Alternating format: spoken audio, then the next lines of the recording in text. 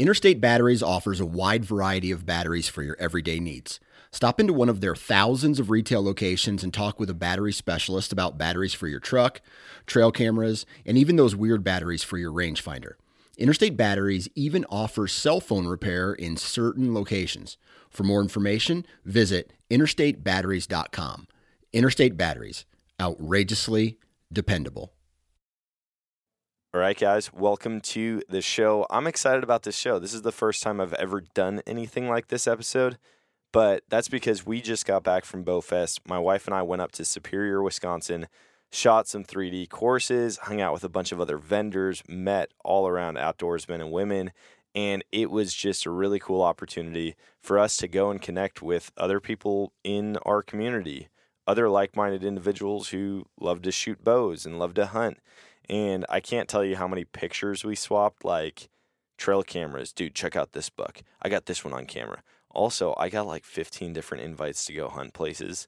And now I've got to figure out how many my wife is actually going to let me go hunt. But my voice is kind of gone because I was talking basically all weekend, whether it was just connecting with people at the booth or actually interviewing them on the podcast or shouting at the top of my lungs, trying to communicate during the music at night. So this is an amazing episode, but I'm going to break it down for you real quick. We had a lot of people stop by and sit down to record.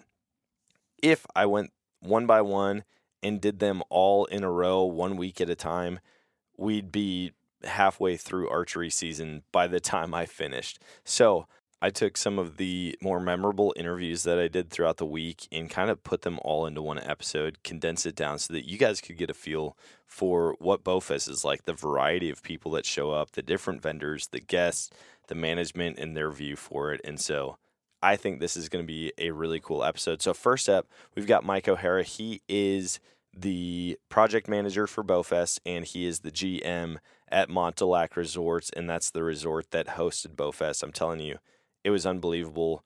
Mike and his team hooked us up big time, and we had a lot of fun up there. Then we talked to Todd and Melanie. Now, these guys were at a booth not that far from us, and we had walked by it one day, and it just, like, caught my eye. I couldn't look away.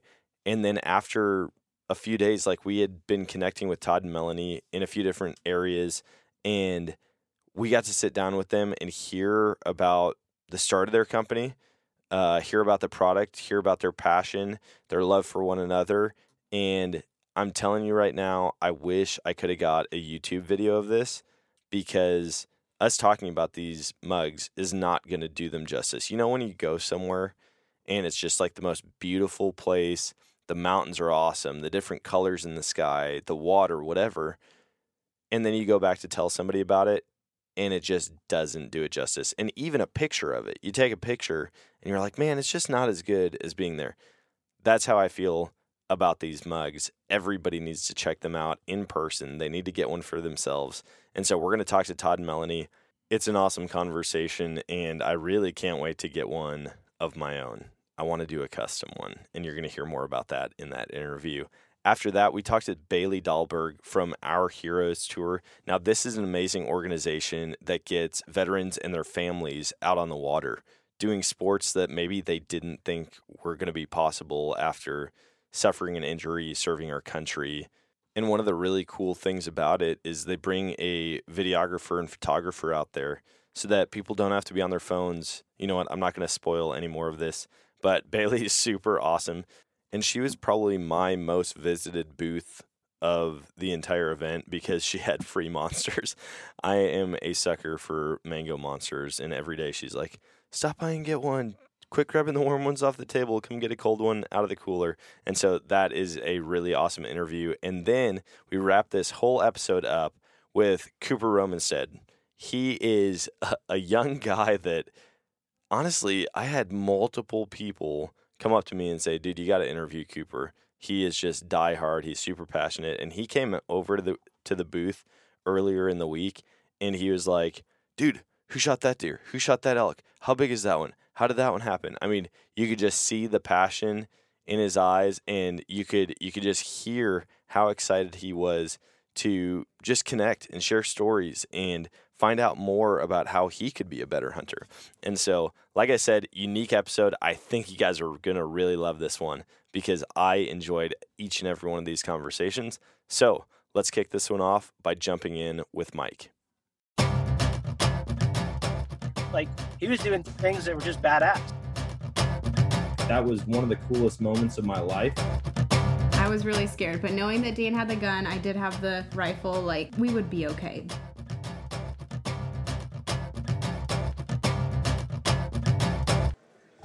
All right, guys, welcome back to the show. And today we're on with Mike O'Hara with Mont du Lac Resorts. Mike, what's your official title here? Well, I'm the resort's general manager, project manager basically for the Bowfest event, and conveniently a janitor very often.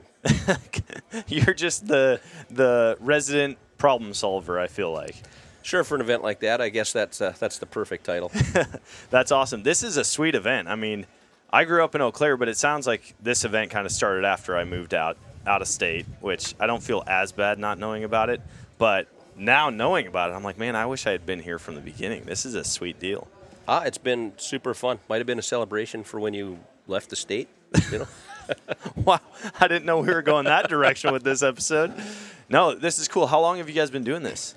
Well, we've been doing archery events since 2014, but Bowfest really became the combination of the sport of archery and then combining it kind of with that family-friendly festival atmosphere in 2018. So since 2018, we've been Bowfest. Okay, sweet. And have you been part of it from the get-go?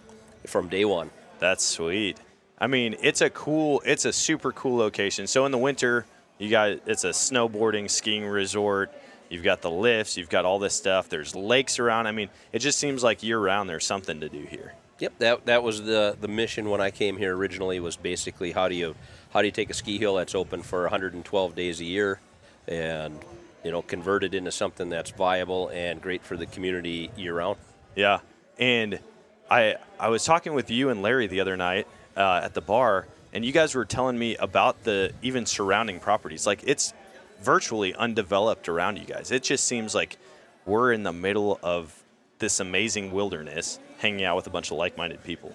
That's true. Larry will obviously know the exact acreage, but there's thousands of land that belongs both to national forests, the state of Wisconsin, and then we're this little keyhole access point that's privately held that allows you to get access to, thousands of acres of state land as well. Sweet. So how many people do you guys typically see here at Bowfest? We're running about 3,000 to 3,500 people a day during the main portion of the event. Bowfest is really about a week long, starts on Monday. For people who have access passes, they get to come and use the facility and shoot.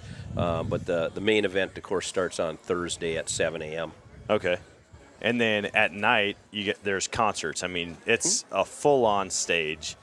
Tons of people. Last night was rocking. You guys had Hairball out there. That was my first experience. Everyone I've talked to since, everybody knows Hairball around this area, and even my parents, they just came in today, and they're like, no way, we see them all the time. We go to Country Fest, we go to Country Jam, like we see them everywhere we go. But, I mean, huge concerts. Tons of people out there hanging out until, 11:30 last night? Oh, yeah, I think the music ended at 11:30. Hairball is kind of a unique phenomenon in the area, but we were talking to some people from California that asked us if we knew who Hairball was. I said, well, yeah, they'll be here actually at Bowfest. So they've been here every year for, I think, the last 4 years. Great entertainment. They play a lot of favorites. And then we put a pretty nice music lineup for Thursday, Friday, and Saturday of Bowfest every year. So you got about 5 hours of music to enjoy in the evening after you come back in from the woods and the target ranges. Yeah, it's cool. I mean, they do the big program at night, but like even now we've got Michael Waddell and his son and somebody else right behind us on stage singing, playing guitar, hanging out, and the overall atmosphere here is amazing, and it's definitely a place that we're going to come back to year after year. Well, we're excited to keep it going and have you back. Yeah, we've got, there's 3 main stages depending on your vision of a main stage, but we've got bands that play down at the beach bar during the day, out on our mid stage at Base Lodge, and then of course the main event stage at night. Plus inside the bar there's a stage at the Base Lodge. The Trophy Lodge has live music, so you can find a lot of things to do. You don't have to be diehard archery. You can bring the whole family out, and everybody has an opportunity, I think, to do something. The vendors are great. There's a multitude of technology and items for outdoor outfitting and the sport. Vendors are great. Yeah. Well, I encourage anybody listening to this, come check it out. If you're in the area right now, or if you're going to be around next year, come check it out. We've run into multiple people now from Missouri that are actually up here, and a couple different people that have been on the podcast before, and they're like, dude, we couldn't believe you were coming. And so we're super excited to be here. Like I said, an event we'll do year after year, and you guys have crushed it. You knocked it out of the park with this. Thank you. All right, guys, here is a hot tip for last-minute scouting before the season starts, and that is to break out your optics and get boots on the ground on your hunting property. Find a spot where you're not going to be noticed, where you're not going to disrupt their patterns, but that you can observe them transitioning from feeding to bedding, and hopefully put you in a spot to have a close encounter during season. For that, I break out my entire arsenal of Vortex products. I've got my Fury 5000 range-finding binoculars, my Razor HD spotting scope, several different tripods, as well as my window mount for while I'm driving, because if I see a deer out in a field and want to get a better look, I can hook my binos right to that, or my spotter right to that, and who knows, maybe it's a property that I look into getting permission on. So if you want to check out these products, you can also save money when you head to eurooptic.com. That is EUROOPTIC.com, and enter code Nomadic10 at checkout.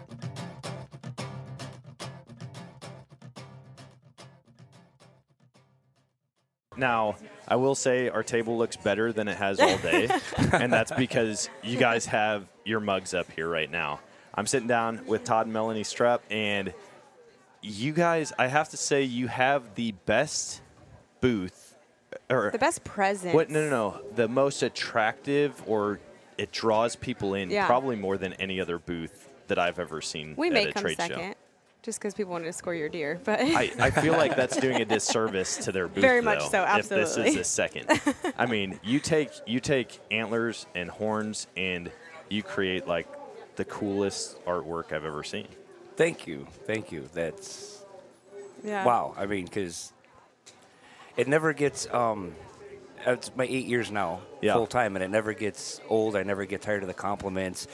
As you're complimenting me now, and I'm listening to you, it reminds me of the very first show I did, when you almost have to keep from having tears. Like, wow, people really love my work, because just because you do something, you pour your heart into something, and your energy, and your soul, and your passion, and when somebody else is admiring it, it does hit your heart. Yeah. You know, so to hear the compliments even 8 years later, it's like I still have that humble, like, oh my gosh, people are still loving my work. Like, people are really loving this, and it's awesome. Yeah, I mean, it's just, one, it's eye-catching. But then last night at the VIP dinner, I was hearing some of your story as we were talking to the guys from KUU and up at the dinner. Yeah. I was listening to you talk about it and just hear your guys' passion for this stuff. And then hearing the detail and like how the business progressed and how you went from like your first show and all of a sudden people were like, I mean, almost hunting you down, trying to find out more. How do you get more? Like, what all can you do?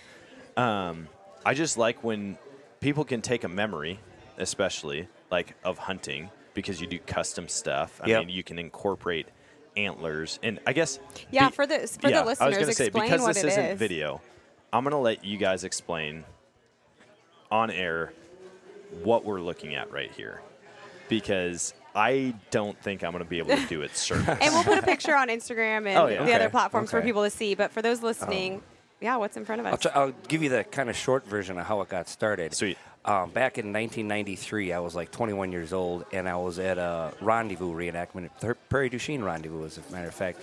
And I saw a gentleman with a horn mug, basically out of cow horn and an antler handle. It was really raw and crude. It had nails sticking out of it. Yeah. The guy's drinking out of it, and I just thought, I'm like, man, that is really cool. Instead of using metal or plastic, I'm like, Mother Nature. Yeah. It's like a horn cup. So I went home and I made one. I made myself one because I wanted to have a horn cup. And it was authentic and period correct, drinking out of raw horn, cow horn. It was. Yeah. And so I made one, and as I'm using it, people would be like, oh, that's really cool or neat. Where'd you get it? And I'm like, well, I made it. And I never like, oh, this is my idea. I created this. It's my take on it. Yeah. Horn mugs go back to primitive man and the Vikings. We all know that. So I never claim it's my idea. Yeah. And I didn't steal anything. I'm going to make my own horn cup. Yeah. So people would be like, oh, can you make me one? And I'm like, okay. Ever since I was a kid, the coloring books and crayons, I've always had the desire to create. I never stopped doing art or building and creating. Yeah. So I was building these mugs, and people would be like, oh, make me one. Oh, okay, and, well, what do you want on it, or artwork or whatever. And then it just was snowballing. And all of a sudden, I just kept experimenting with artwork, and next thing I'm selling 10 or 20 a year, and I'm thinking, this is cool, just for fun. And then it grew, and all of a sudden, next thing I'm selling 30 or 40 mugs a year. And then I didn't do it for a few years. You get married, raise kids, build a house. Yeah. And then I picked it up again. I've always been building, and I started doing them. And people would say to me, even 10 years ago, they're like, you could do this for a living. And I would laugh at them going, are you kidding? My artwork is nothing like that. So then it got to a point where enough people were wanting these that I made, I was like 12 or 15 mugs. I paid $50 and went and set up at this gymnasium and did a little show. And in 2 hours, they all sold. And I went, holy cow. So I'm like, well, I'll go make some more. Yeah. And the rest is history. So then 8 years ago when I did that, then I started at looking different shows, and people were really interested in my work. And then it just kept growing. And all of a sudden, after I started it, I found myself in Jackson Hole, Wyoming at the art fair out there. And I'm thinking, I can't believe I'm hanging in the big leagues, And so now here I am today talking to you guys, and it just keeps growing. Mm-hmm. And then the ideas in anything you do, whether you're building houses, whether you're crafting, whether you're making dinner, the more you do it, the better you want to get. If you're love and passion in it, if you care about what you're doing. Yeah. And I love doing this. So I've literally been living my dream. If you dump your passion into something, you're not going to fail. Yeah. And here I am today now, 8 years doing this full time for a living, and it's really common for people to say, "Oh, I'm living the dream." We all say we're living the dream and I'm going, "No, I really am living my dream. I'm making a living being my dream. I'm making a living being myself. Yep. And doing what I love to do. And to me, that's the ultimate." That's cool. I even have to speak for Melanie. Whenever I came to your booth today, and then even last night at the dinner, she was hyping you up, and she was like, he's amazing, his craft, he's like all this stuff. And I'm like, I'm just hearing her talk about you and like Todd. your skill and like your passion for it was so great to hear as a wife, just like supporting her husband, because I love supporting Dan in podcasting or even his hunting. Like that was so cool to see, and the fact that you guys kind of get to do this together is awesome. Not only that, but like sporting those.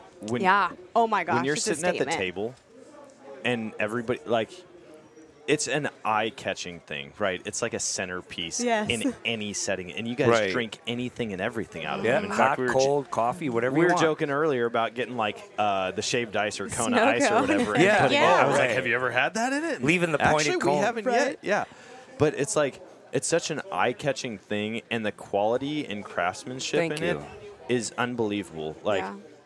I don't know if I said this over there or if I just told Sam, but I was like, if I had 1/3 of that talent, that ability, like I would be doing so many awesome things. I say the same thing too. I look at his work every single day. I get to come home and see what new creation he's made in the shop and what is in the studio. Yeah. So I get the first eye view of what he's creating, and it's so exciting because some pieces just totally scream, wow. Yeah. And she's become my biggest fan and my best critic. That's cool. And I say critic because I check with my kids, I check with my family, and it's like, don't just tell me it looks good, because we're related. Tell me, if it doesn't look right. And right out of the gate with Melanie, not right after we met, she's looking at my work, and I'd be working on a piece, and in my mind, I'm like, okay, the position from the nose to the ear isn't right when a whitetail's turning like this, and the ear's bothering me because I don't feel I have it right. But I don't say anything. I said, and I'm like, Melanie comes home, and I'm like, hey, what do you think of this whitetail? She's like, the left ear isn't right. And I'm like, yes, you see what I see. So we That's have that cool. connection. Yeah. And so I don't say anything to anybody, and I want to see, what do you notice about this mug or what I did here? And it's beautiful. And somebody who's used to seeing your work, right? Because, like, for me, I couldn't be a good critic for you because I'm so blown away right out of the gate. Like, I'm not going to see the flaws. I'm not going to see, like, I can't compare it to your other work that I've seen year after year or, like, each project that you've done. Right. So to have someone that's close to it and can actually say, okay, I noticed this about it. Yep. Like, that's got to be extremely beneficial. And I don't know if Melanie has heard me say this yet. In a couple of weeks, we'll have our 3-year anniversary from when we met. Ooh, congrats. And my last show, somebody said, oh, my God, how did you ever think of this as a business? I said, I didn't plan on it. I said, it's just like meeting my other half, my life partner. I didn't plan on Melanie meet my life partner. I didn't see her and been like, there it is. It just happened. And I said, I started this 30 years ago. I made a mug. And even 10 years ago, I was just making them for fun. And it just slowly happened. So sometimes now when somebody comes up to my table and they say, well, how long does it take you to make this mug? I'm like, well, 30 years. And they'll look at me and I'm like, well, it's taken me 30 years of practice to get them like this because it's perfection over time or striving to be. So. And it just keeps getting better all the time. His work improves all the time. In new ideas, you showed us was it a moose antler end table? Yeah, like he made the going tables from mugs to pieces of furniture. He uses them for displays whenever he has his shows, and then the pieces get sold too. So it's like a win-win. The benefit for me is my furniture changes all the time in the home. Oh, as a female, I have new that's pieces the best all the thing time. ever. And I'm like, oh, that one's going to have to leave. Oh, darn. Shoot. Okay, he'll make another one. Did he prepare you for that? Like, don't get emotionally attached to this furniture? I think I already knew that from the beginning because all of his stuff flies out the door so fast and nothing stays in one place for very long. His art sells, and it sells itself. So I see it. I get to enjoy the beauty of seeing it being created and watch it develop into this beautiful piece, and then it goes away. And then I get to hear the backstories of the customers and the connections he has with people, and that's a beautiful thing too because I just love it. And then I get to meet these people, and then I already know the backstory of these see people, their reaction. and it's just a really special union that I have with Todd. I feel like I'm his biggest cheerleader. You are. She is. I feel like She you are. is. And I got to give Melanie props. She's very modest. She has an artist eye. She has what I call the vision or the eye. She gets it. Not long after we were together, we were in because Melanie's from Arizona, so we're at the art studios in Sedona. And we'd walk into a gallery, and before I'm saying anything, I'm looking at a piece that's just blowing me away. And not because of the price or anything like that, the quality. You see something that just grabs you.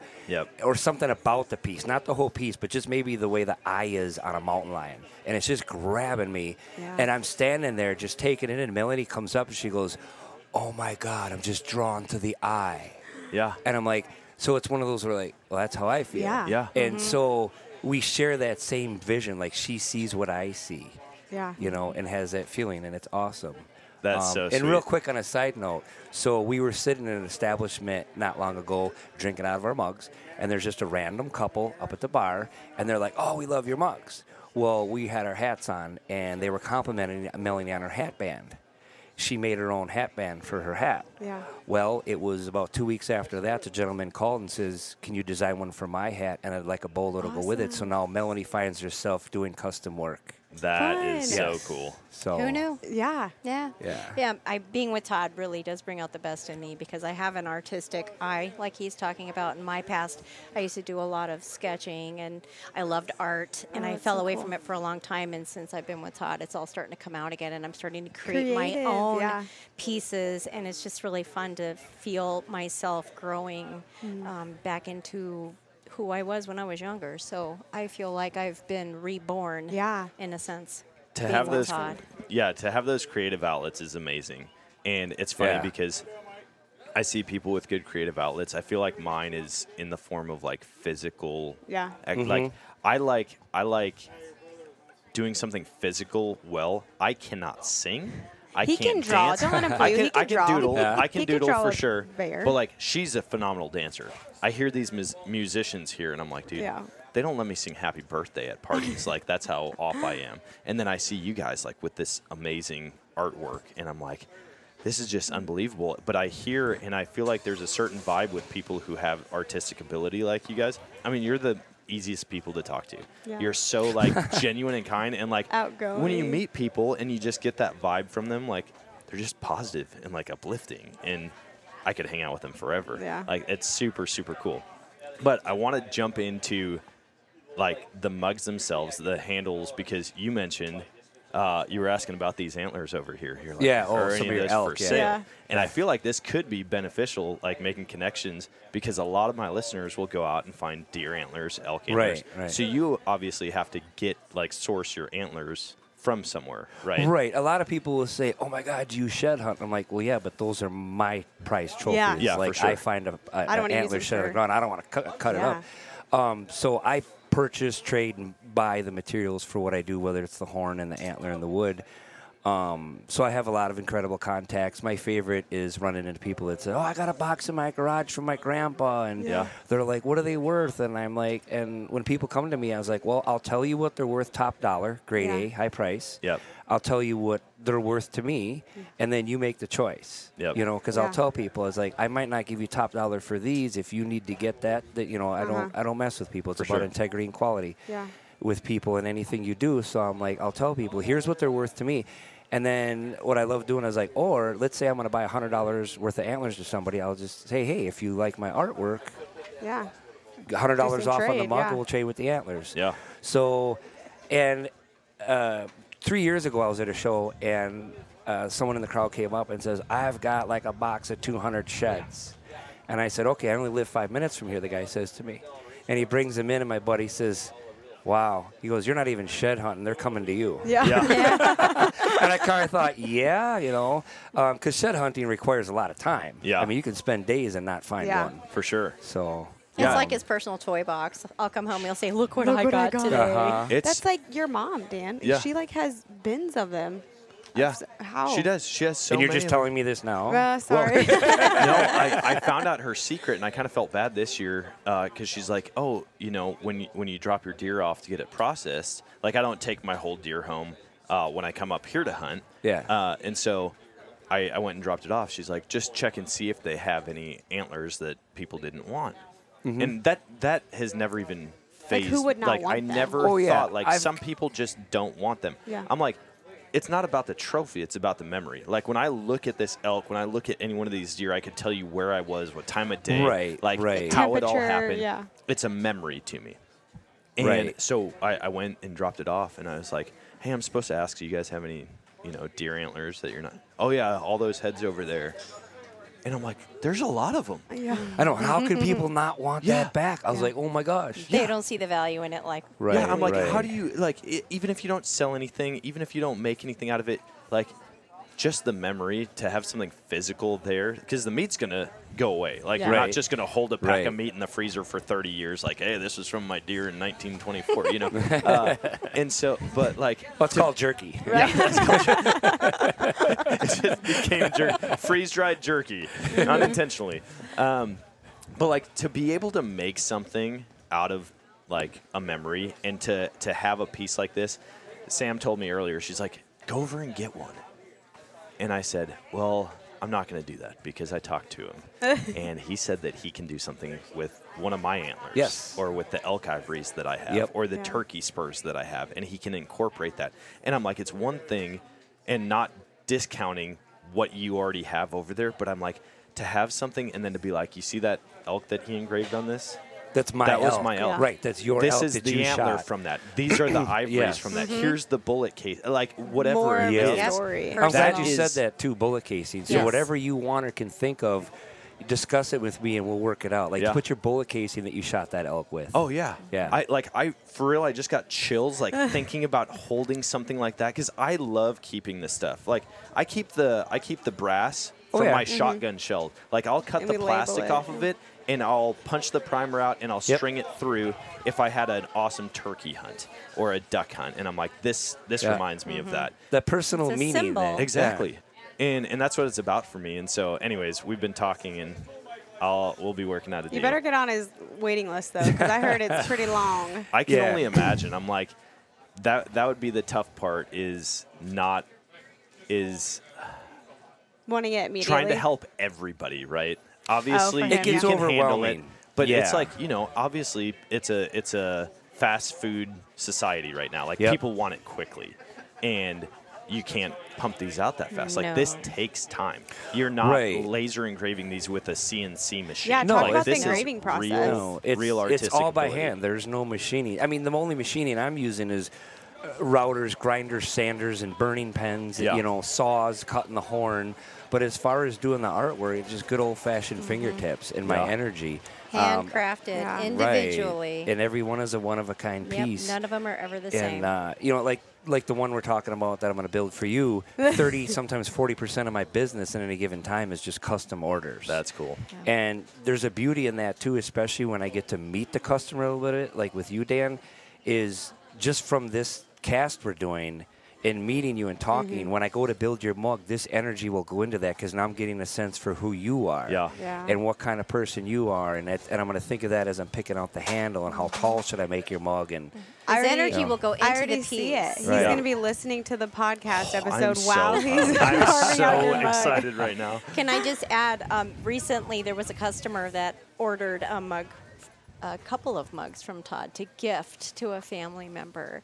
And they were so excited to give him these mugs that they videotaped giving him his gift and opening it and the responses. And they filmed it and sent it to Todd. So Todd gets to watch. That is the not Jeremiah Johnson mug. Yes. And it was so special because they were all so excited about it. Yeah. And that kind of feedback just pumps him up more and builds him up It's more. that validation that you're doing what you're supposed to do and you're good at it, Thank you. Yeah. It's it came to me as I've been doing this, and I've been literally living my passion and my dream, and these thoughts come to me that it's just like everybody's got a gift. I think the most difficult thing for us sometimes as we go through life is finding out what that is. Yeah. Everybody's good at something. And everyone wants to find it. They don't know how. Right. Or I didn't know this was my thing. Yeah. It just started to happen, and then I just went with it. I don't want to take your time away from making these amazing mugs, but do you do tattoo work by chance? No, but if I had a nickel for every time somebody asked me to do tattoos, I work on horn, not skin, so it's a different medium. But it's a very similar process because I take a hot electric wood burning pen, wood burning pen, calligraphy, and I burn it on horn instead of on a log, So and it was just an experiment. I wanted to see what I could do on the horn, and as you see, this is what it comes out. So I start with burning it. I do what's called a base burn, and basically do a shadow of the image on there, and then I come in and do all the hair lines and the fine lining and detail, and then it reaches a point where I start to introduce the paint, and I manipulate the paint back and forth, and I just keep playing with it until it's done. Some of the fun things that people won't realize, I just sold one before coming over here. It's a whitetail buck rubbing on a tree.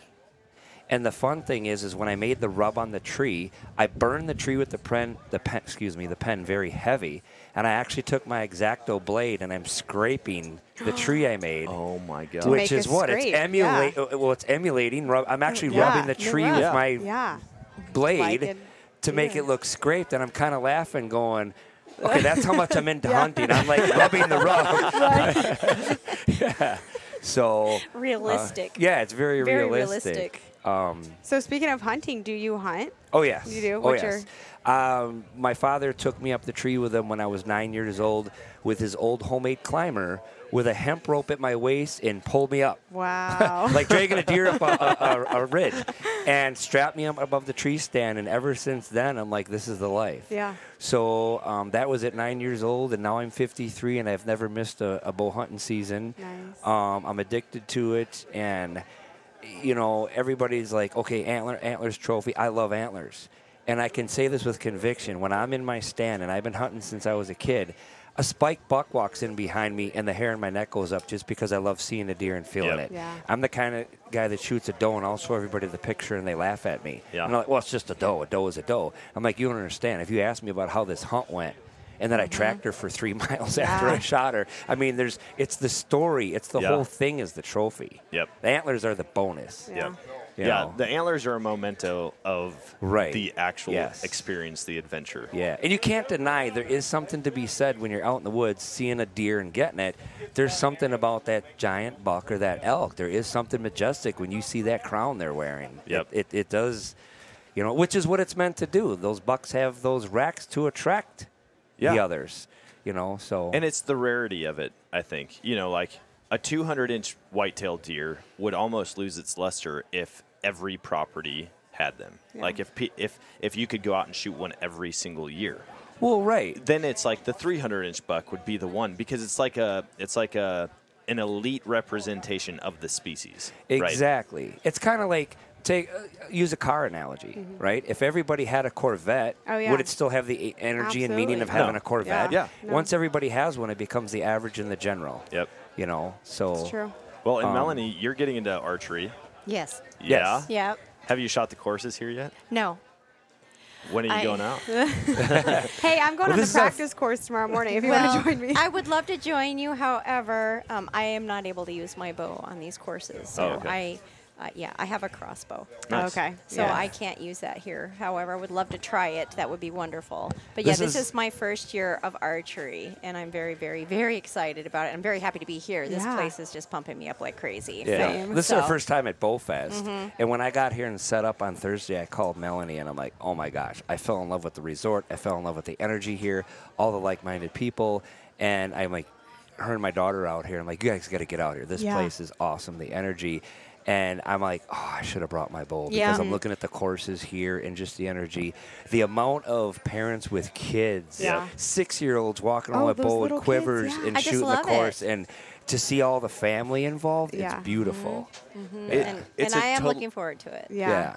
It's a totally different vibe, because this is our first year too. There's a lot of okay. Yeah, this is our first year here. Okay. And it's like there's something about the precision and the accuracy and the intimacy of archery that just breeds a different crowd, versus like long range shooting with a rifle. Right. Like there's a lot of people here that are just like-minded and the experience is what it's all about. Watching them walk up and down these mountains and just almost geek out about the shot angles. And it's like, dude, that trail was crazy. It was gnarly. I almost fell down, like having to shoot through these trees. It's like there's an awareness of the surroundings and an appreciation for, what they've set up here at Bowfest that I don't think we've seen at any other show that we've been to. No. Right. It gives you every terrain and angle that you can have. Yeah. And I've been, rifle hunting and gun hunting all my life, too, and they both have their beauty in equal respect. I don't ever want to diss on one. And I want to say this and be careful not to insult any of it, but a lot of times there's an argument or people get into it, bow versus gun. And I don't care what weapon you're using. Yeah. It's the energy of being out there. With that said, there's something about taking, let's say, for an example, a white-tailed deer. It's 700 yards across a canyon versus at 7 yards when you can hear it breathe. Yeah. There's an intimacy that's not there with the rifle that there is with the bow or close range. Yep.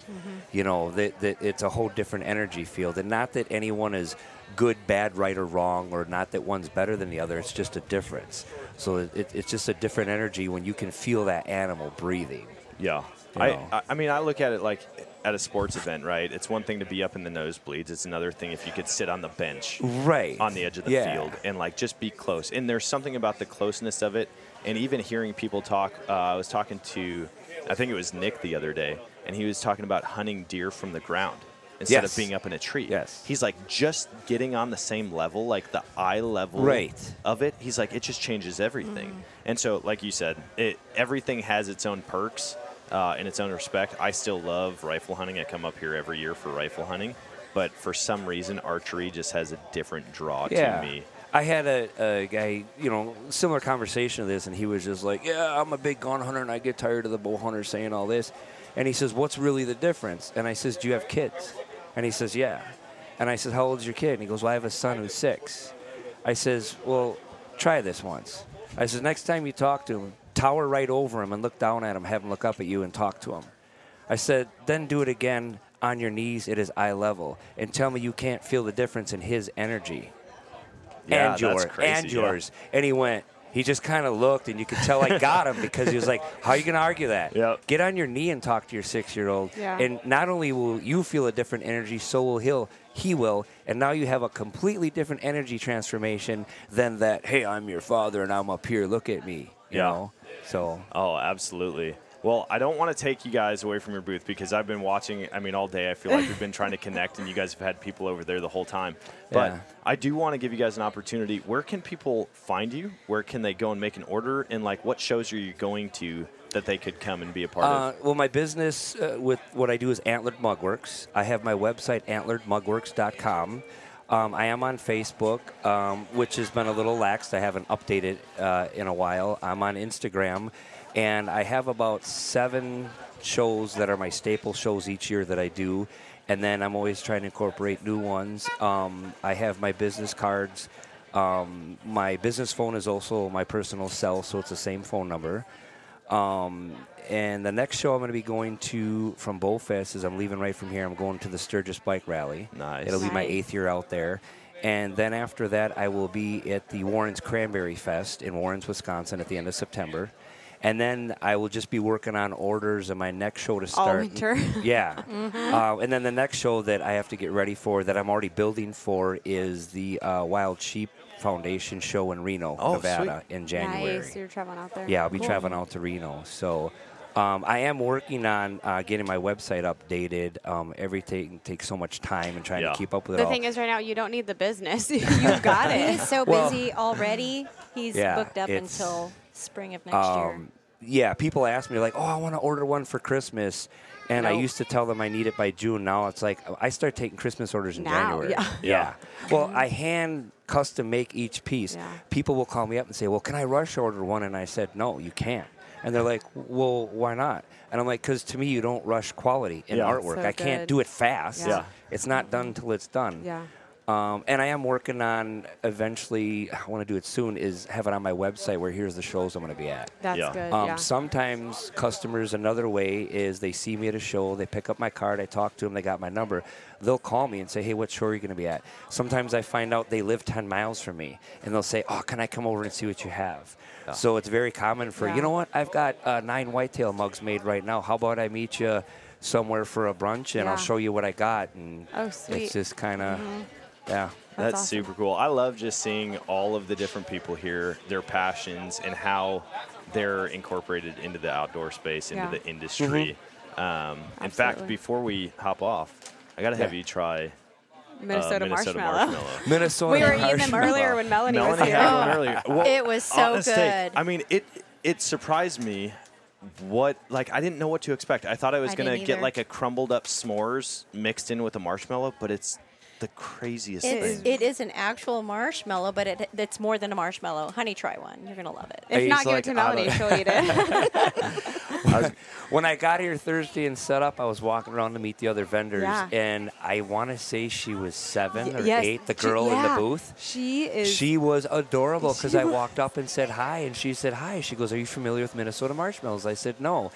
And she was so professional and so Wasn't sweet. she? I was amazing. like, and I looked at her and I said, well, I don't typically eat marshmallows and I have to watch my sugar. And I said, however, my wife and my daughter are coming out. I says, and they're s'more junkies. Like they will stack the marshmallows. So if they love the marshmallows, I will send them over. And and I said, but tell me about your product. And this girl, without missing a beat, she says, well, have I got a treat for you? even when I told her that I wasn't going to eat one, she said, she didn't change her attitude and treat me as, I don't have a customer. She her is going passion. places. And I'm like, oh my God, you're golden. Yeah. And I said, tell me about your product. And she didn't miss a beat. So because of that, and now with you guys at your show, I have to try a marshmallow because the spirits are telling me I got to try it. Hey, and if not, give it to your daughter. Yes. But yeah, the girl, the same thing. She stopped us. Oh my gosh. And what are these Bigfoot bites? Peanut butter Oreo. And cookie dough, I think. So was good. It? They're oh so, my gosh! What?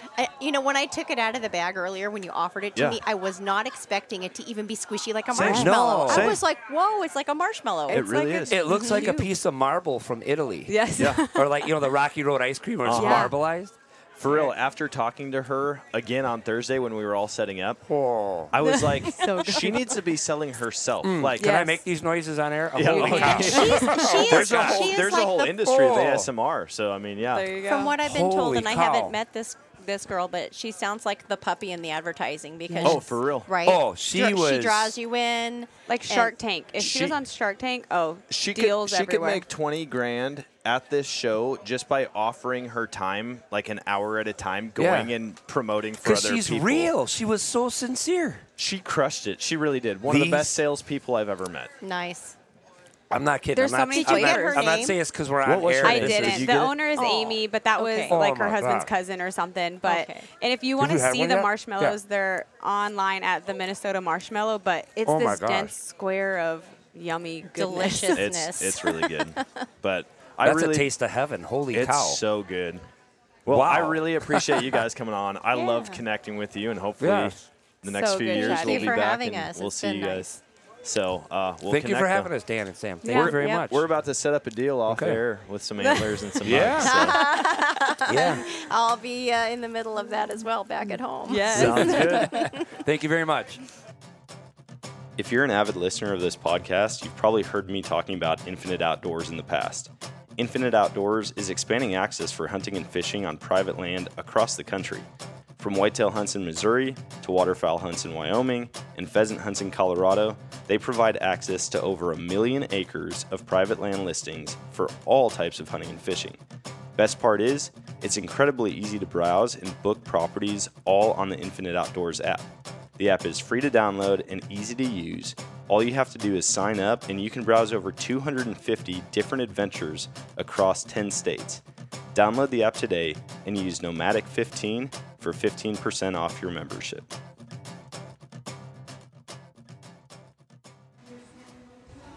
All right, guys, welcome to the show. We are here at Bowfest, and we're sitting down talking to Bailey. Bailey, you and I met yesterday. The three of us met. Yeah. You, me, and my wife. And we stopped by because I saw a sweet contraption. Was that technically a surfboard or a wakeboard that it was on? Technically a surfboard. Okay. It's an adaptive surfboard. Yeah. So my name is Bailey, and I work with a nonprofit that started just back in August. Recently. We officially became a 501(c) in Nice. August of 22. So, but we've been doing this since 2019. But it was just kind of out of pocket. Yeah. Our founder, president, his name is Jeremy. He did 28 years in the military, and when he Wow. got out, he didn't know what to do. Yeah. But he had a boat, and he found himself taking his friends who were military and some first responders and their families out on the water. Yeah. And he realized he was onto something. It was healing. People put their phones down. Yeah. And people started bonding on another level. And Yeah. he's like, I think I need to do this. Yeah. Yeah. And so he started working with some bigger partners, and they got us a boat, and before we knew it, we were taking everybody out. And a lot of the people that we take out are amputees, and they don't always have like the equipment that they need. Yeah. So we built the surfboard so that people with prosthetics or with no legs, or we have the opportunity to get them up and out of the water and up on the That's surfboard awesome. doing something cool again. We'll have feeling to take like a they're picture living. of it and post it online. Oh yeah, that's so cool. And I mean, when I talk to different people, it seems like just being outdoors and doing activities like that breaks down walls. I mean, it's like you can build relationships so quickly when you're in the outdoors, when you're doing a fun activity like that, something that's just a little out of the box, something that might not be an everyday activity. And so that's really cool that's what he realized in that moment, like, this is it. This is what we're doing.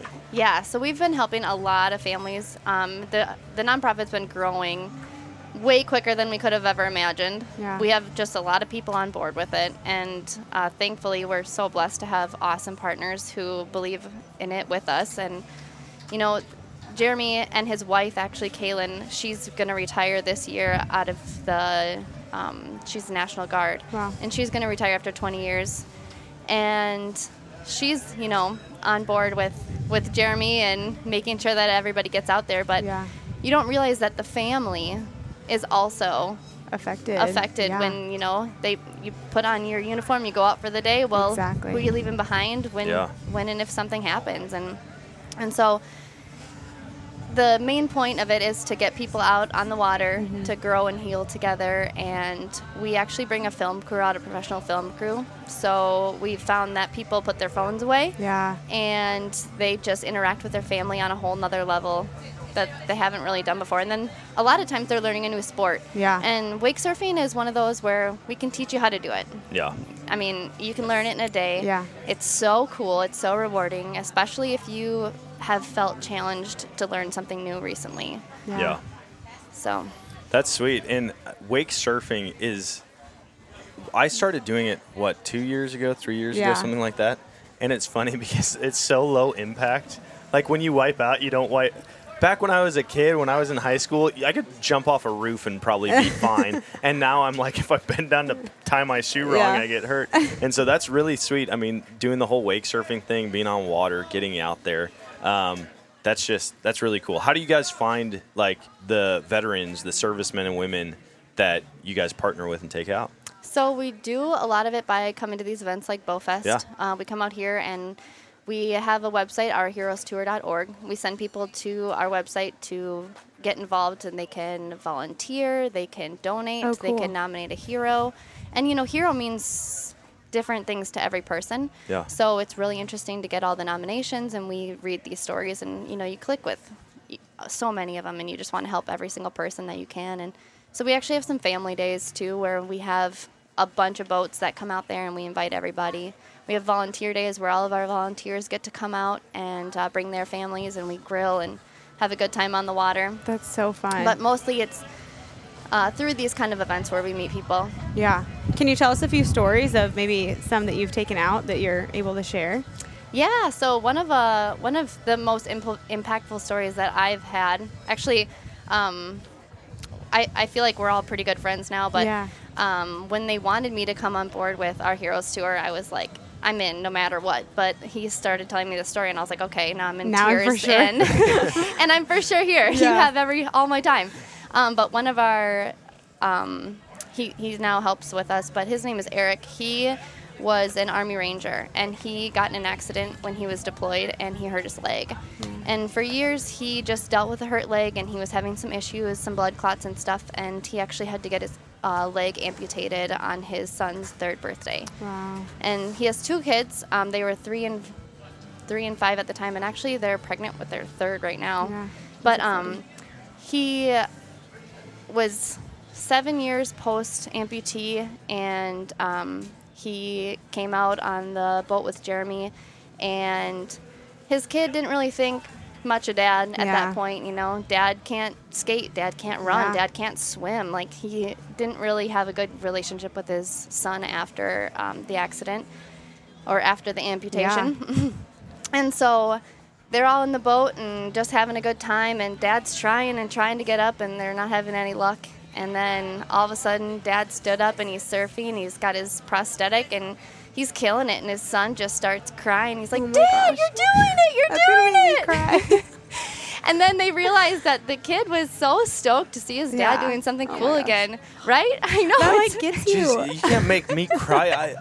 This is a podcast. Oh, my God. It's so hard to even tell. Oh, my goodness. Yeah. Wow. So the mom is crying now. The dad's crying. Jeremy's driving the boat. He's crying. And, I mean, we got the entire thing on camera because we bring a professional film crew out there. And so now they can relive this moment. And since Eric, he comes out and surfs with us pretty regularly. He gets a lot more people with prosthetics out there, too. And we get people up that never thought that they would surf. But he's loving it, and he's actually he's working with the VA right now. And they created a ice skating blade, so it's a foot attachment for his prosthetic.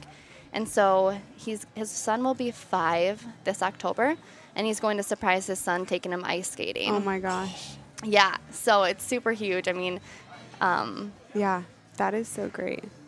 Yeah, it's so touching. You think you know these stories. Like, I knew Eric beforehand. I knew we have another kid, Jed. He lost his leg in a farming accident when he was 17. And he kind of, didn't really think he was going to do anything ever again, but now he's working back on the farm, and he's out there surfing, and he competed in a tournament a couple weeks ago, and he's trying to get more people with amputees out there. And Wow. It's a really unique experience. You just think you know these stories, and then you're out there on the boat, and you're crying every single day, and it's like, oh, stop doing this. I swear it's the waves splashing on my face. Right. It's not me crying. I know. We actually had an event, or not even an event. We just wanted to introduce Jed to Eric because they both had prosthetics.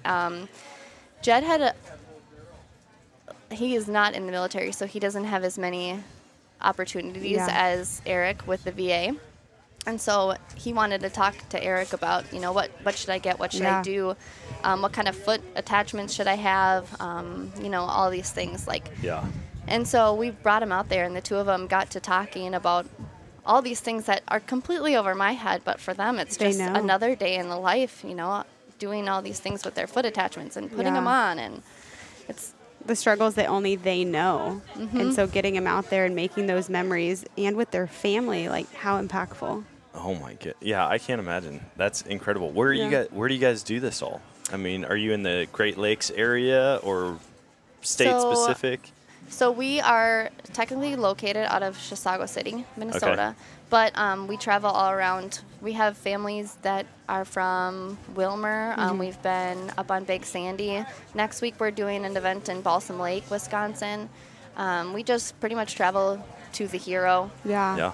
And some people sponsor a big event, and they'll have, we would just show up with the equipment. We have the boat, we have the boards, and then the people will have an entire day of it. I mean, we'll take them out to lunch or whatever, but yeah, it's a pretty good time. Yeah, that's super cool. I love that, and I'm super excited that we got to meet you. Honestly, you roped me in with the whole thing of monsters and with seeing the board. I'm like, I've got to know what this is, and I really want to get one of those mango monsters. Right. And so, and then Sam came over, and she's like, she's coming over to do a podcast. I'm like, yes. We got to chat about it. Well, it's awesome, and to get people to, be more aware of it, or, they themselves, if they want to, do it or nominate someone else. Yeah, share that website again, where people can go if they want to participate, nominate somebody else, donate, any of it. So our website is ourheroestour.org, and that's where you can go to nominate. You can volunteer, you can donate. We can't do this without other support, and it's quite expensive to get everybody out on the boat, but it's well worth it. When you hear stories like that, I mean, Dan, I don't know if you shed a tear, but I was crying over I was getting here. choked up. I had to think of other things. I was looking off in the distance, don't cry, don't cry. Right? Enjoy the view. It makes it worth it, yeah. Enjoy the view. There's a nice chairlift over there. Right. Sand in my eye. Dang it. Yeah, and I mean, there's a lot of ways to get involved. There's a lot of partnership options. We actually have a film crew that records all of these experiences, and at the beginning and end of all the videos, we have our partners that we work with, and we give the video to the family. They can do what they want with it. Yeah. Some people choose to share it. Some people keep it for themselves. Yeah. We wouldn't share anything without the family's consent. Yeah. But so it's really rewarding. Well, and I love that because you said yesterday when we first started talking about the film crew, and I'm like, oh, that's really cool.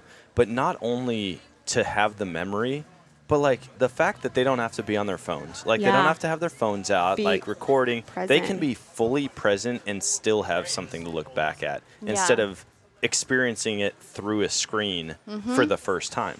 And that's true because you see people on the water and it's like, oh, look, Dad's surfing. Let's take a video. And all of a sudden you're worried about the video, or you're worried about the quality or your angle. And all of a sudden you're not even engaged you're not fully in the moment. there. Yes. So that's amazing. I love it, and I encourage everybody listening to this, go on, check it out. Figure out how you can become a part, how you can be involved, nominate somebody. Share it. And I can only imagine how much what you're doing, the work that you're doing, means to these people. All of these people who gave so much, and their families, their kids. Jeez, I don't want to think about the kids' story anymore. I'm getting choked up again. The kids, it is so fun for the kids, especially when the kids, so Jeremy will get in the water and he'll help the kids get up surfing too. He'll hold on to them and he'll take, 3, 4, 5, 6-year-old kids up there. Everybody gets to learn how to do it. Wow. Surfing's for everybody. Surfing is for everybody. There's something about it. I mean, I would have never thought that would be a thing. Like, I watched somebody do it. I'm like, this is so lame. Like, you could be wakeboarding and like jumping over the wake and doing this and that. And then after I ate it on a wakeboard like 2 or 3 times, I'm like, I want that thing. That seems way more fun. I'm still not good at it, so I might need to come take some lessons. Yes, we actually try and do Wake Wednesdays, where we just invite everybody out on Wednesdays. Oh, sweet. And that's fun. It's super fun. How good are you? I mean, do you have it down pretty good? So I am not very good, but I learned how to wake surf. That's why you're not giving the lessons, is that right? Right. I learned how to wake surf. I actually grew up on the lake, so I'm a water skier. Yeah. But we learned how to wake surf because it would be the calm down from the day. So you'd be wakeboarding or skiing all day, and then all of a sudden you just wind down with wake surfing. Yeah. It's calming, and the boat goes slower, so people on the boat can actually like interact and enjoy what you're doing, as opposed to going anything. fast and not being able to hear anything. Exactly. So that's how I learned how, and I don't know. I'm 31 now, and I learned how to do it when I was 13. Yeah. But I didn't know that wake surfing had been around that long. yeah. Holy cow. But the boards are way different. They have come yeah. a long way. And the boats have also come a long way. There's some really great equipment out there. It helps. Yeah. Times have progressed. That's super cool. Well, we need to talk about it and figure out how we're getting involved. Right, Because this is exciting. Yeah, it's really fun. Where are you guys out of? We're in Missouri, Springfield, Missouri, yeah. But his family, he was born in Eau Claire, so we always come north for Thanksgiving for hunting season. So we're Well, around. hey, in the heat of the summer in Missouri, if we can just come up here and volunteer or do something, that sounds Yeah, and we're trying to win for expand. everybody. So right now we are on the water, but we want to expand seasonally because obviously like we're different in Minnesota. activities. Mm-hmm. Cool. So hopefully we work with a lot of other nonprofits too. So we do like Wounded Warriors, and basically if somebody else has a nonprofit, we will just show up with the equipment. So they'll bring the people, and we'll have the equipment and make sure everybody can get up and out and get on the water. I'm sure we could volunteer our time. I am not going to be an instructor of anything. I don't know. I think you can do it. You can. Don't let Dan fool you. Well, I He's told her good at about everything. going with Dustin out to Breckenridge. And my buddy Dustin, he rides like the slalom ski, and he's got like the ski poles and stuff. And he's like, hey, man, if I tip over, I'm going to need your help like to get back up. I can't get myself back up. And I'm like, okay. I mean, he's in a strapped-in seat. That dude shredded down the mountain like and he waited was in the for X Dan. Games. And meanwhile, I'm like turning into a cartoon snowball, like just eating it over and over. So, yeah, I'll volunteer somehow, but do not let me instruct anybody. Sometimes as a volunteer, all we do is just talk and engage with the family. Yeah, perfect. You're really good at There you that. go. He's a people person. That's I'll his just put job. a trash bag over the top of my board, and we'll just come out and hang out and chat. Right, we'll podcast from the boat, next level. Right? Some of the really good guys are going to be wake surfing behind with the headset on talking Wireless to us. mic. Meanwhile, I can't even stand up in the boat. That's awesome. Well, we appreciate you coming on. Thank you so much for We'll be coming having and me. hanging out by the booth. I saw it. Apparently, we drew a crowd over there today during the rock climbing competition. Yes, we are very grateful that the National Guard could be here with the rock wall. Yeah. It was fun. Yeah, they're awesome over there. They truly are. We're lucky. We're lucky that we get to work with them. All right, have you guys done anything like here at Bowfest? Not a booth, but like I know they've got like boats and stuff to rent out here. Have you done an event during Bowfest yet? This is my first time up here at Bowfest, but we met Mike at the Sportsman Show, and we talked about how we wanted to hopefully next year host a family. That would be so awesome. Hopefully next year Mike will provide a family from the area, and then we can host an experience out here, either probably Monday or right beforehand. Yeah. So the family can get featured out here, and we can provide them a place to stay, and then have them on the water. And That's sweet. yeah, because a lot of the families like hunting. Yeah. Bring them out. I mean, these courses are awesome. I feel like this is something we're going to come back and do year after year. Yeah. We didn't know about it. This is our first year too. And I can't believe we haven't with how long it's been around. Yeah. Like 10 or something, 11 years, something crazy that you did it. And some of the guys that you know or have been on the show, they're like, wait, what are you going to? Right. Yeah. So everybody listening to this, go on, donate, put in your input on hosting an event here at Bowfest next year. Submit a form. Nominate a family, and we will have them out next year. Donate money or tissue boxes. One of the two. Thank you, guys. Yeah, Thanks for being on. Well, I hope you guys have been having fun so far this episode. I really did enjoy editing this and recording with all of these awesome guests. But last and definitely not least, we've got Cooper Romanstead. I'm pumped for this. You guys are really going to enjoy hearing from him and talk about a first deer story. Just wait. It's going to be good.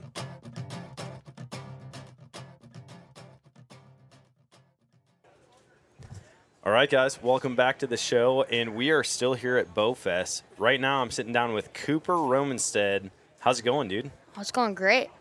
Man, I was talking to Matt yesterday, and he goes, you want a podcast guest? You got to talk to Cooper. This kid will talk your ear off about hunting, and then we stopped over by the booth today, and, yeah, you're like, let's do it, absolutely. Yes. So now we're here doing it. So why don't you tell the listeners a little bit about yourself? Cooper, I'm 14. I love deer hunting. I love going fishing a lot. And, yeah. So deer hunting is that like your favorite thing to hunt? Oh, yeah. Archery or rifle? Rifle. I want to get into archery, though. Yeah. Do you have a bow yet? No, not yet. All right. Next few weeks here, though. I was going to say, you're in the Nice. right place for figuring out what bow you want and shooting, because that's when things, I feel like, changed for me. I bet you, I was probably around 14 when I got my first bow. And after that, it was just in the backyard every single day. I'd shoot 500 arrows probably. Oh, nice. As soon as I got into it. Oh, there goes the Mustang. I heard that pretty loud. Oh, yeah. But yeah, so rifle hunting. Where do you typically hunt? I hunt I hunt in Twig, Minnesota. Okay. It's kind of a little bit north of Duluth. Okay. And yeah, we see deer. Yeah. And yeah, hunt with a Mossberg 243. 243. Yeah. Nice. What type of terrain is it? I mean, are you hunting crop fields, big woods? Public land, like hardwoods and swamps and stuff. It's wet. It's wet. Cedar Okay. swamps and. Oh, dang. And then there's some old logging cuts and stuff. Nice. Yeah. I bet you see all kinds of different animals up there. I mean, we'll see. we're so far north. There's bears, there's wolves, there's all kinds of stuff up here. Yeah, we see wolves. Sometimes we see like fox and stuff, and then Nice. we see deer and too many squirrels. Dude, it's amazing. It's like I feel like they kind of have a powwow before deer season, and they're like, all right, guys, the hunters are coming out. Let's just mess with them as much as we can. Oh, yeah. I had one poop right down my back of my shirt. I was sitting in deer stand. Oh, no. I've had them, I feel like they're intelligent enough to where they can really mess with you. Like, I've had them go up in a tree above me, and they're just snapping off acorns, like just dropping them on me. Oh, yeah. And I'm like, I feel like it should be legal to carry a BB gun with you while you're rifle hunting. Yeah. Just for squirrels, because, I mean, they're in season typically at that point. So Yep. I feel like that's a no-brainer. Yeah. But then you go out squirrel hunting, and all you see is deer. Oh, yeah. I've been out squirrel hunting, my shotgun or grouse hunting. You go out and you just spook 30 deer. Oh, my God. Jeez. Yeah. So how long have you been hunting for? What's the age requirement here in Minnesota? You can hunt at any age. So if you gotta have your gun safety to hunt in a different stand within yelling distance at 12. Okay. Once you're 14, you can do whatever, hunt wherever Nice. you want. And then, but before that, you gotta have a parent in the stand with you Okay. to hunt. And yeah. So how'd you get into it? Was it does your family hunt, or did you get into it with some friends, or what? It's a very funny story. So my mom and dad don't deer hunt Okay. at all. But on my mom's side, they deer hunt, Yeah. like big time. Yeah. And they got a camper out there. They'll go out. And so I first went out there when I was in like 3rd grade, and I just sit in the stand, no gun or nothing. You were And just then- interested in it? Mm-hmm. Okay.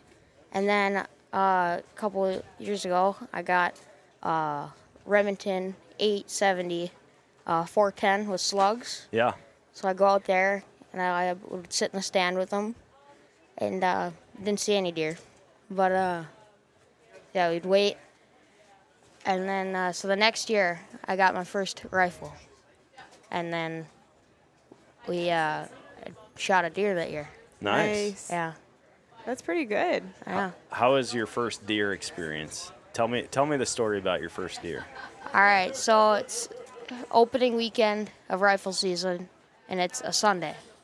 And I wake up, and I told my dad, I was like, all right, let's go out. And it's me and my dad in the stand. We're sitting in the stand, and we hear gunshots, I don't know, 200, 300 yards away. So we're sitting there quietly, and all of a sudden, bam, about 100 yards down the shooting lane, there goes a doe running. And they were running hard. Yeah. So then, like 20 seconds later, steps out this 9-point buck. And we don't shoot many bucks. Like, we'll shoot, like, fork horns and stuff. Yeah. And this was, like, the biggest buck in, like, 10 years. Wow. And so it steps out, and I drop my grunt call. And it's a wooden stand. It just, bam! Oh, no. And the deer looks at me, and he comes, like, trotting up the shooting lane towards me. So I'm pulling up my gun, and I got him on him. And he's zigzagging in the woods. He's like 7 or 8 yards from the stand. And I look at my dad and go, can you plug my ears? My dad looks at me and goes, just shoot him. And so I shoot him, and I never shot a deer, so I don't really know where. So I was like, okay, I'll just put it like somewhere in the heart. chest, Yeah. Somewhere in the chest. And so I shoot him. He does a big mule kick, and he runs out. And then me and my dad are, like, shaking. I'm like, holy crap, I just shot a deer. My uncle's like, wait in the stand, like, at least 20 minutes, and that doe is going to come back to you. And I said, I don't care about the doe. I want to go get my deer. Yeah. So we went and got down out of the stand, maybe, like, a minute and a half after I shot. And he ran 25, 30 yards. Wow. Oh, my gosh. And he died right on the four-wheeler trail. So your first deer was the biggest deer in camp for the last 10 years. About that, yeah. That's sweet, man. Yeah. Heck yeah. Yeah, I don't think there's anything that's going to get you hooked faster than that. Oh, for sure. And then, so my dad's never shot a deer before. Okay. Yeah. So Does he still come out with you? Yeah. Cool. So, yeah, he bought a gun, and he comes out. Yeah. You need to teach I was him going to now. say, after seeing you and your excitement for it, I'm sure that probably got him pretty interested. Oh, yeah. And then, he's just... Cool. That's sweet. So a 9-point buck. Did you get it mounted? No, he wasn't... It wasn't quite mounted, because I bet I'll get something bigger later. Yeah. But I put his, like, rack on the wall with nice. Like a plaque. Oh, you did you, like, do a cap, or did you do a Euro mount? Plaque. Oh, like okay. the Sweet. Cap, Yeah, that's how basically I That's bet what you grew up every having. deer that we've ever killed got a plaque mount.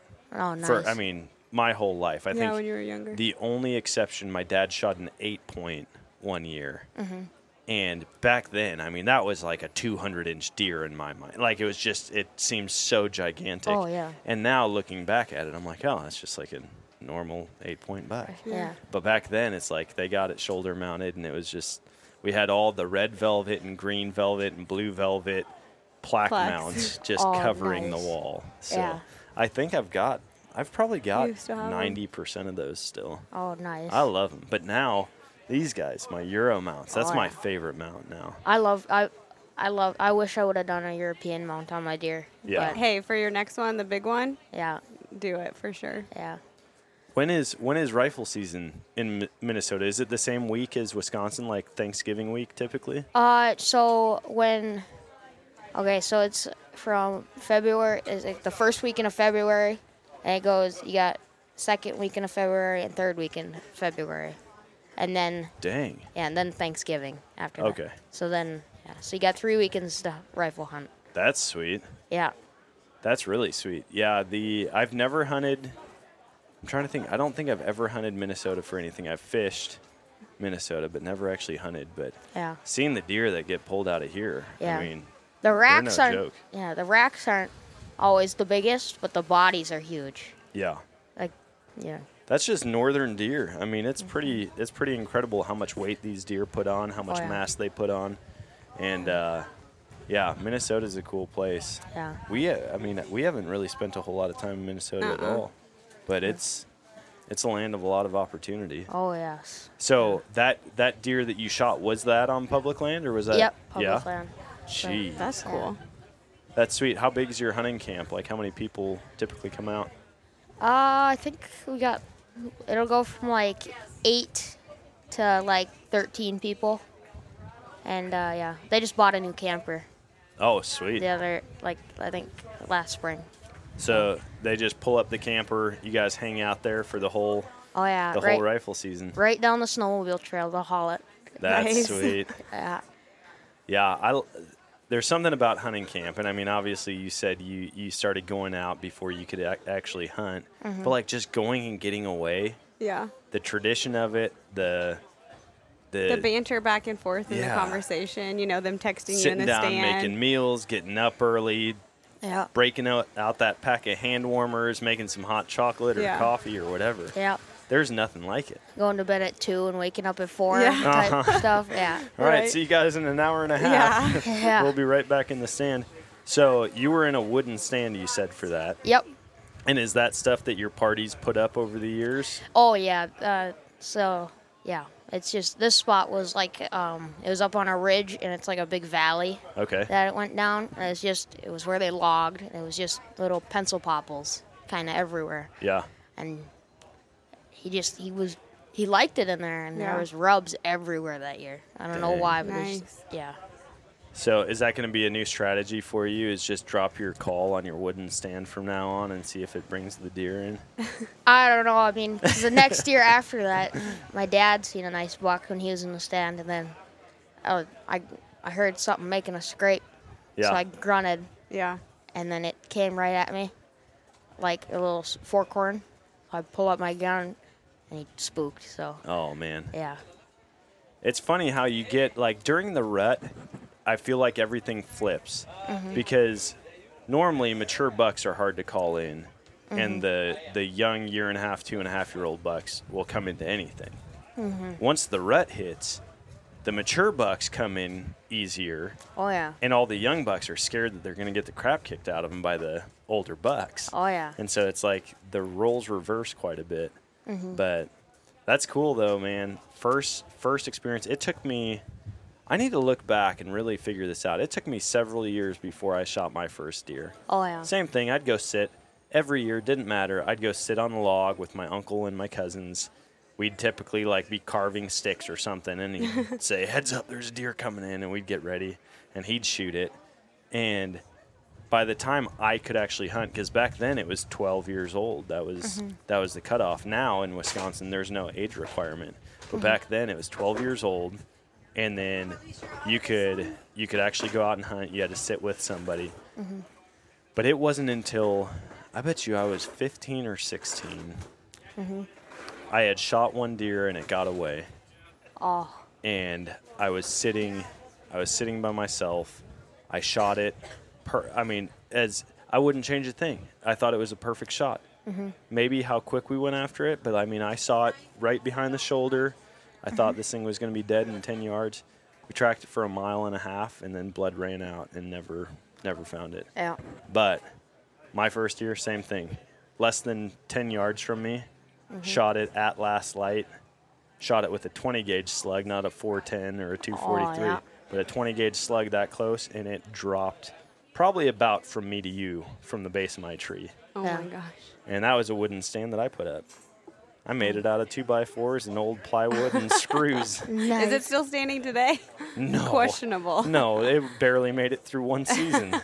I hung that tree with a couple ratchet straps, and I didn't have a ladder or anything. Well, I had a ladder, but it wasn't an actual ladder that I built. Yeah. It was an old wooden, like, you know those old rickety wooden ladders that you stand on and it can twist like 90 degrees any direction? I just leaned that up against the tree. I was sitting like 6 feet off the ground. That was it. Oh, nice. Yeah, deer came right in, shot it, and my mom and dad walked up the hill and they were like, "Did you get something?" And I go, yeah, I did. And they go, where is it? I said, turn around. And it was right behind them. They were standing at the base of my tree. Oh, my gosh. Yeah. So what's on the list for this year? Just deer, or are you going to hunt something else? Yeah, I want to get into bow hunting, and Yep. I got a couple spots I want to try. Like, Okay. there's a creek stand that we have, and it looks so good, and everything. Yeah, if you see it, it's gonna be close to you. Yeah. And it's gonna be a perfect bow shot. It's just a funnel that brings them right underneath you, huh? Oh yeah, there's a big open meadow, kind of like swamp meadow, kind of, and there's a beaver dam. Yep. Everything funnels. Either they go to the west, southwest, or they come southeast, which is Okay. right to where the stand is. Nice. That's cool. Yeah. Yeah, it sounds like it'll be good. That's pretty sweet. Are you? Do you have plans to hunt any different location? Or I mean, obviously a couple new spots, but do you have a place in mind that you want to hunt the most, like a different state? Wisconsin. I want to try it down there. That's where we got our deer shack from, and I heard they were driving down there, and every deer they seen was large. Yeah. Yeah. There's definitely some big deer here in Wisconsin. Oh yeah. That's just. It's known for We it don't for want whatever people reason. to know that, but Yeah. it's known. Oh, people already People know. know. That's been the consensus longer than I've been alive, Yeah. is that there's big deer in Wisconsin. Yeah. But it's like just the Great Lakes states. I mean, Michigan, Wisconsin, Minnesota, Yeah. they all hold big deer, and even Iowa and Illinois. Like, Oh yeah. there's something about this part of the country for whatever reason. I don't know if it's the mix of like good growing seasons, a lot of crops, a lot of cover, and then the harsh winters kind of force them to put on a lot of weight, take in a lot of nutrients and protein. Yeah. Yeah. So whatever it is, I'm not going to argue with it. Oh, I'll take the big deer all day long. Yeah. Do you have a bucket list hunt? Dream. That's a tough Dream one. species. I was going to say, if I told you right now, like, I wish I could do this, I can't. But if I said, you get one wish, any hunt, anywhere, any weapon, what would it be? Me and my grandpa go to Canada or Alaska and go moose hunting. Moose hunting? Yeah. You're That'd be speaking my cool. language right now. Does your That's- grandpa hunt? Oh yeah, he's Nice. big time. He's whitetail, grouse, and duck. He used to duck hunt, but Yeah. not anymore. But yeah, That's Yeah. awesome. Moose hunting, yeah. there's something about it. I've been on one moose hunt, Mhm. and it was amazing. You get anything? So I didn't have a tag. It was my buddy Sean that drew a tag for Colorado. Oh. We went out, and the Colorado moose are obviously much smaller than an Alaskan or Yukon moose. And we went out in July over my birthday and scouted. And we found 23 moose in 2 days. Wow. And we knew right where to go. I took off 2 weeks of work to go and help him at the beginning of October, I believe it was. Mhm. Beginning of October, I said, dude, I'll take off 2 weeks. I'll come help you. So we get out there. The day before we go out, I came in late because my buddy actually from Eau Claire, he flew out to come hunt with us. Yeah. And when I was going to pick him up at the airport, I get a call from my buddy Sean. He goes, dude, there is a monster moose outside of my camper right now. Like a guaranteed shooter. Like I would shoot this thing first day. And he's like, I walked outside and it was standing outside of my camper. No way. And I'm like, you got to be kidding me. But we knew right where to be because we had scouted it, and he had scouted it more times than that even. Yeah. So anyways, I go, let's hope he's still there tomorrow. And so I pick up my buddy from the airport. We drive up into the mountains, Yep. get our camp set up. We're hanging out. The next morning we wake up and we drive 300 yards down the dirt road and look out, and there's a moose. Wow. And he gets out. He shot one opening day. It made the 1 year Boone and Crockett book. Yeah. Not all time. It was just a little shy of all time. But when you say a different level, man, I mean hundreds and hundreds of pounds of meat. Oh. Like even boned out and quartered out. Like I'm talking one hind quarter is 120 pounds. Like I mean, you're talking that's 1/4 of that thing is the size of a mature doe. Yeah. And it was crazy, man. It was a lot of fun, but that definitely solidified my desire to go up to Alaska. Yeah. Because I want to fly in to the middle of nowhere and float out and hunt my whole way out. Yes. So. Yeah. Who knows, man? Maybe we'll see you up there one year. Maybe. That'd be pretty fun. Do a podcast in the middle of Alaska. Yeah. Well, dude, I appreciate you hopping on. It is hot out here today. Yes, we are roasting. Have you gone out and shot anything or tested out any bows or anything like that? No, I don't got a bow Is there to a few? shoot. Yeah, he said a couple weeks maybe he's getting his, but is there a few to grab to shoot or try out? I don't know. We haven't looked at every booth yet, but I don't know if anybody's got any bows like to test out here. No. Well, and it's hard, right? I mean, this is my lack of knowledge of bows, but it's hard because you have to have the right draw length and the right poundage. Yeah. Oh, for sure. So it's not like you can just pick up anyone and try it out. Because I'm like, I have one you could try out, but I don't know if it's the right draw length or poundage. Yeah. So. Yeah, I mean, it's got to definitely be fit for the person. the hunter. But a lot of times, if like there's an actual bow company on site somewhere, they'll have different ones that they can quickly adjust in a bow like press. a recurve, like range or Yeah, something. I feel that's like true. that would be fun. Yeah, I When do wonder you if. suggest that? What about Matt's son? He's got a recurve, doesn't he? Yeah, he does. You just got to go shoot that. Yeah. Maybe. Get into it. I think you're gonna love it. It sounds like you're sold on hunting. Yeah. I mean, even when we first came over there, you're like, dude, I'll talk hunting. No, he was like, "What's this shed you got? Tell me about it." Oh yeah. He saw you. Yeah, why don't you tell me about this? Where'd you get this? Yeah. Yeah. So as soon as we had that first conversation, I was like, yeah, he's gonna be on the podcast.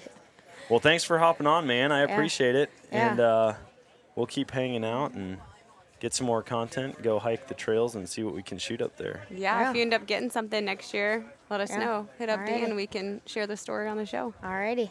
Sweet. Thanks. Yeah. Man, I had a ton of fun putting that episode together. And if you want to come hang out and do a live podcast recording with me, you got to come join us at Bowfest next year.